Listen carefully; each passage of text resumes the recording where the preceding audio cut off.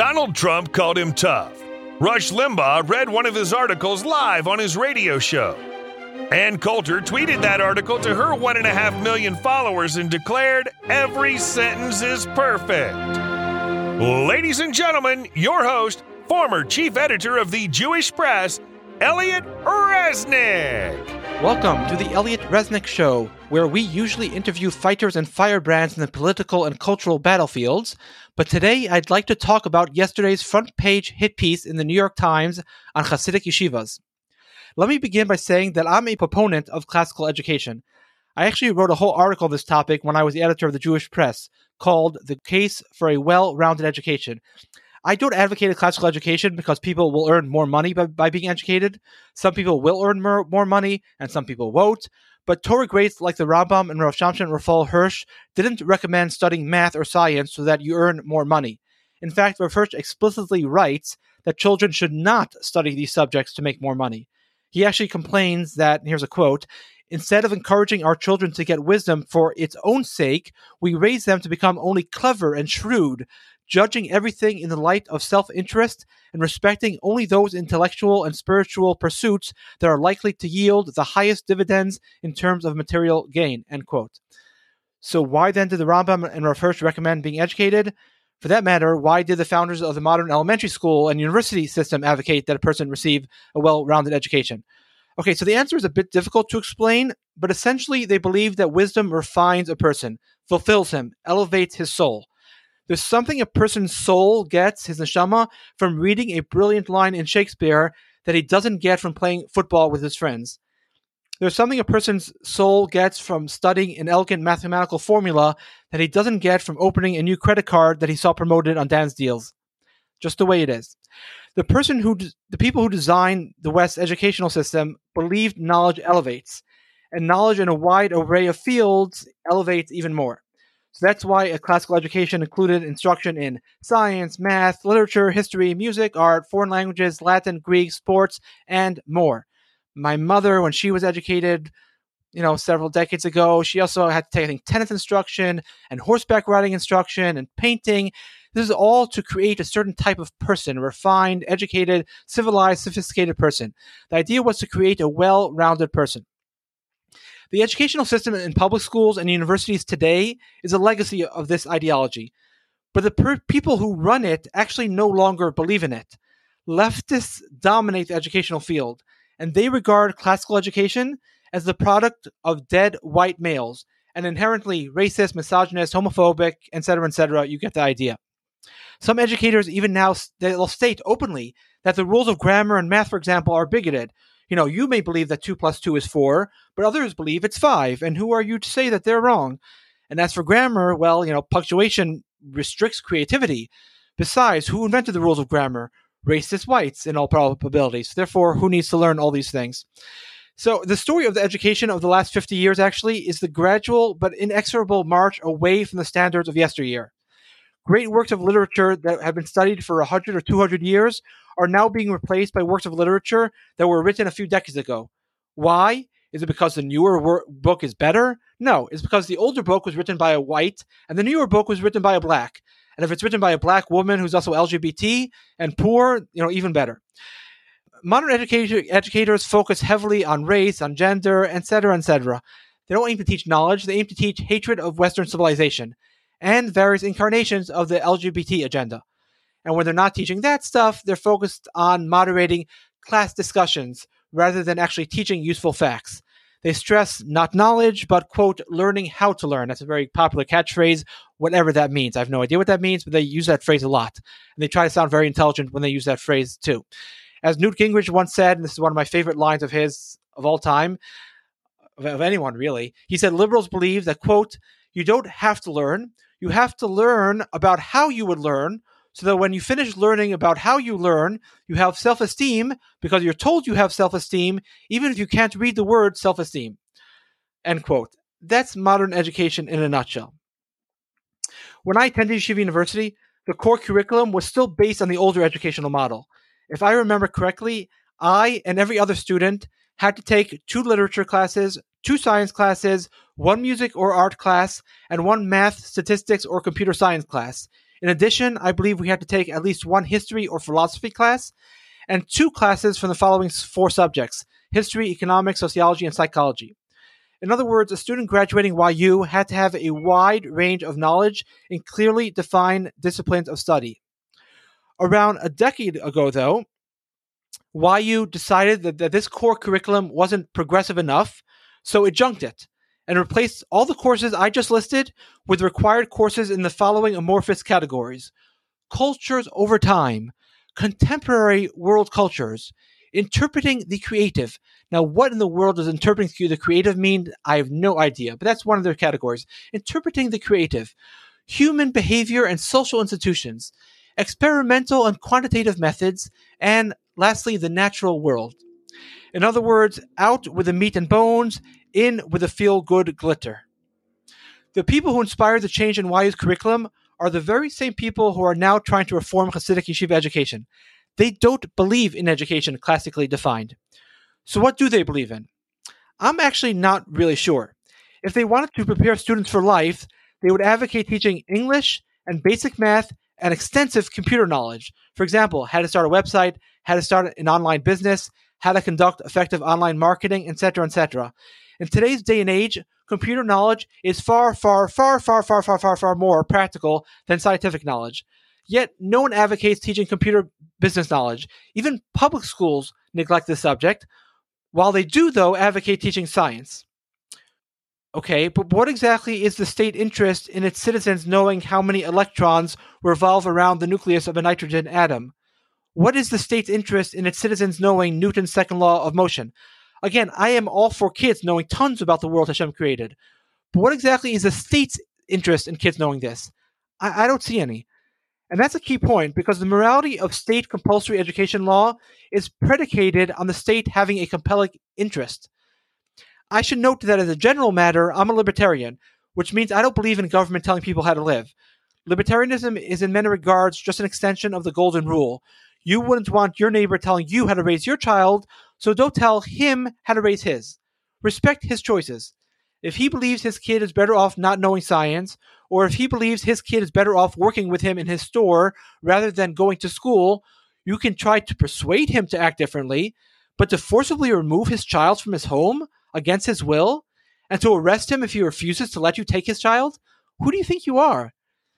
The problem with so many political debates is that we think in abstract terms. The state should arrest parents who do or don't do X, Y, or Z. When we're talking about people in the abstract, it's easy to say all sorts of things. So let's stop talking in the abstract. Imagine society consisted of just 30 people, all of whom you know by name. Do you think it's moral to take a child away from your next-door neighbor, the one you occasionally chat with, if he isn't educating his child the way you think he should educate him?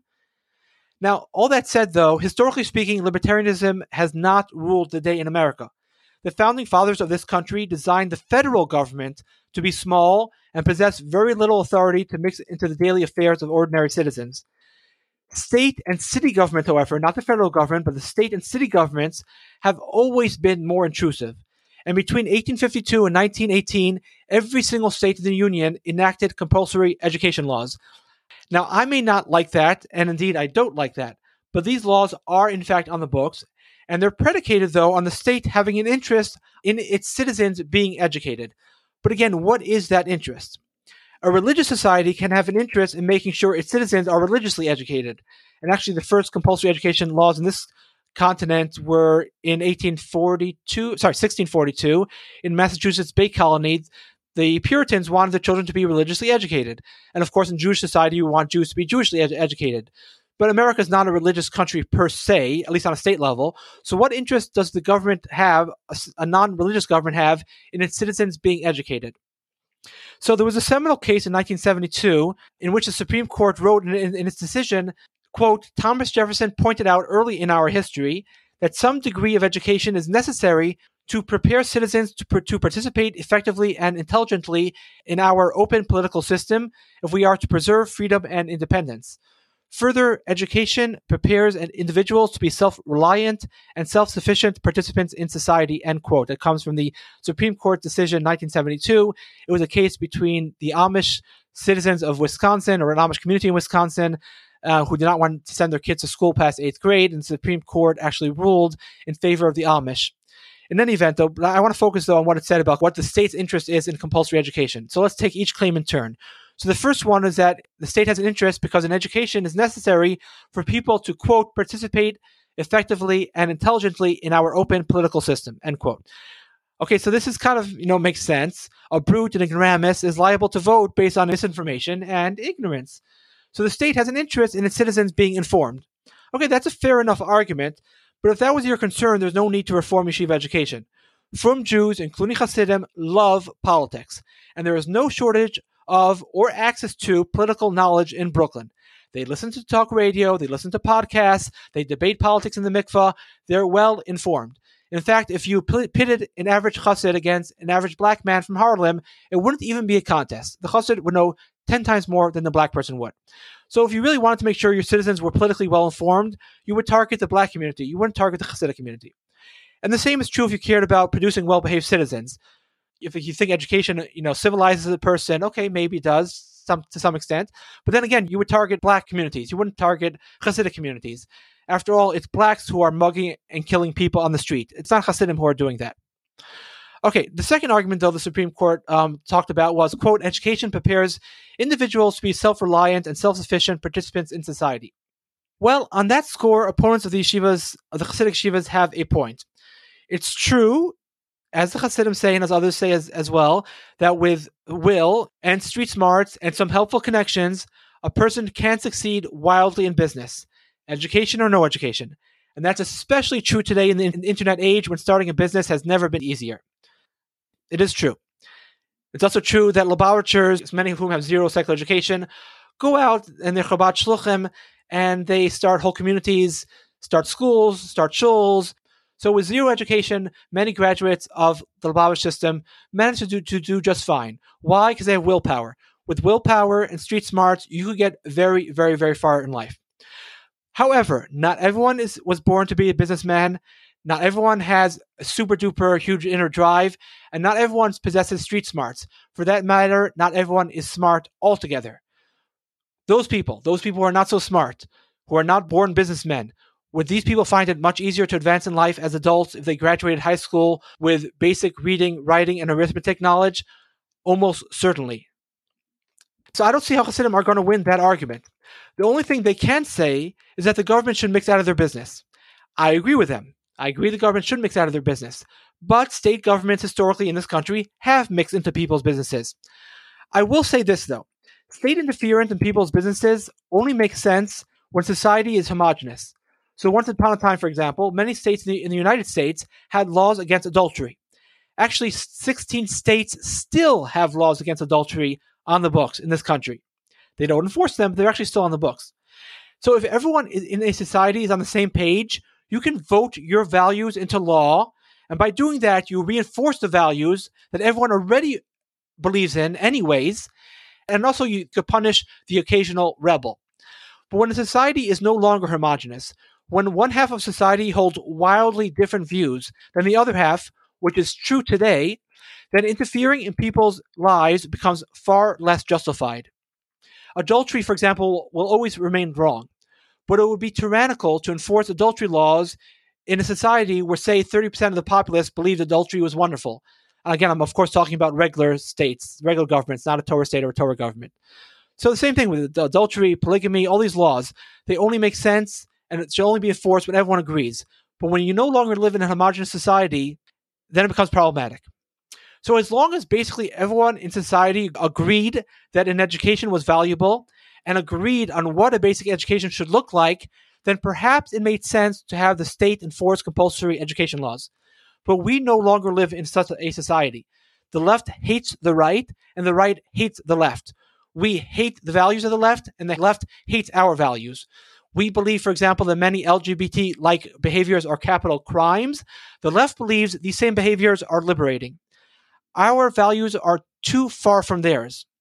And at this point, libertarianism is the only philosophy that will allow our two sides to live in peace. You do your thing, and we'll do ours. We will try to convince you that we're right, and you could try to convince us that you're right. But don't use the force of the law to shove your values down our throats. That's only going to lead to more contention and to more anger, and we already have more than enough of that. One last point before I conclude on corporal punishment. The New York Times article highlights teachers who hit their students, which is apparently supposed to horrify readers. We have nothing to be ashamed of, though. Like it or not, classical Jewish sources encourage spanking. No less of a figure than Shlomo HaMelech writes in Mishlei, spare the rod, hate the child.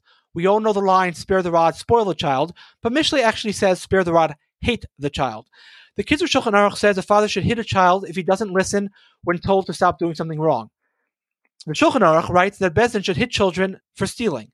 The Gemara, and you can look this up, Makos Daf Ches Amud Aleph, assumes that hitting a student every once in a while is good, even if the student did nothing wrong. Again, don't believe me? Look it up. Makos Daf Ches Amud Aleph. And of course, we all know the halacha that a teacher who accidentally kills a student in the process of disciplining him is patur. The Shela advocates hitting children as well, writing that mothers, and this is all a quote with some ellipses, but a quote, mothers should not spare the rod, but should strike their sons even if they scream. Again, direct quote. Women, he writes, who are compassionate with their children, murder them, end quote. Now, of course, we're not talking about human animals who hit children for sadistic reasons. If a Rebbe is such a human animal, then of course he should be fired. But assuming we're dealing with normal people who hit kids occasionally because they're misbehaving, we have nothing to be ashamed of and nothing to be embarrassed by. Corporal punishment is firmly part of our Masorah, and anyone who says otherwise is lying.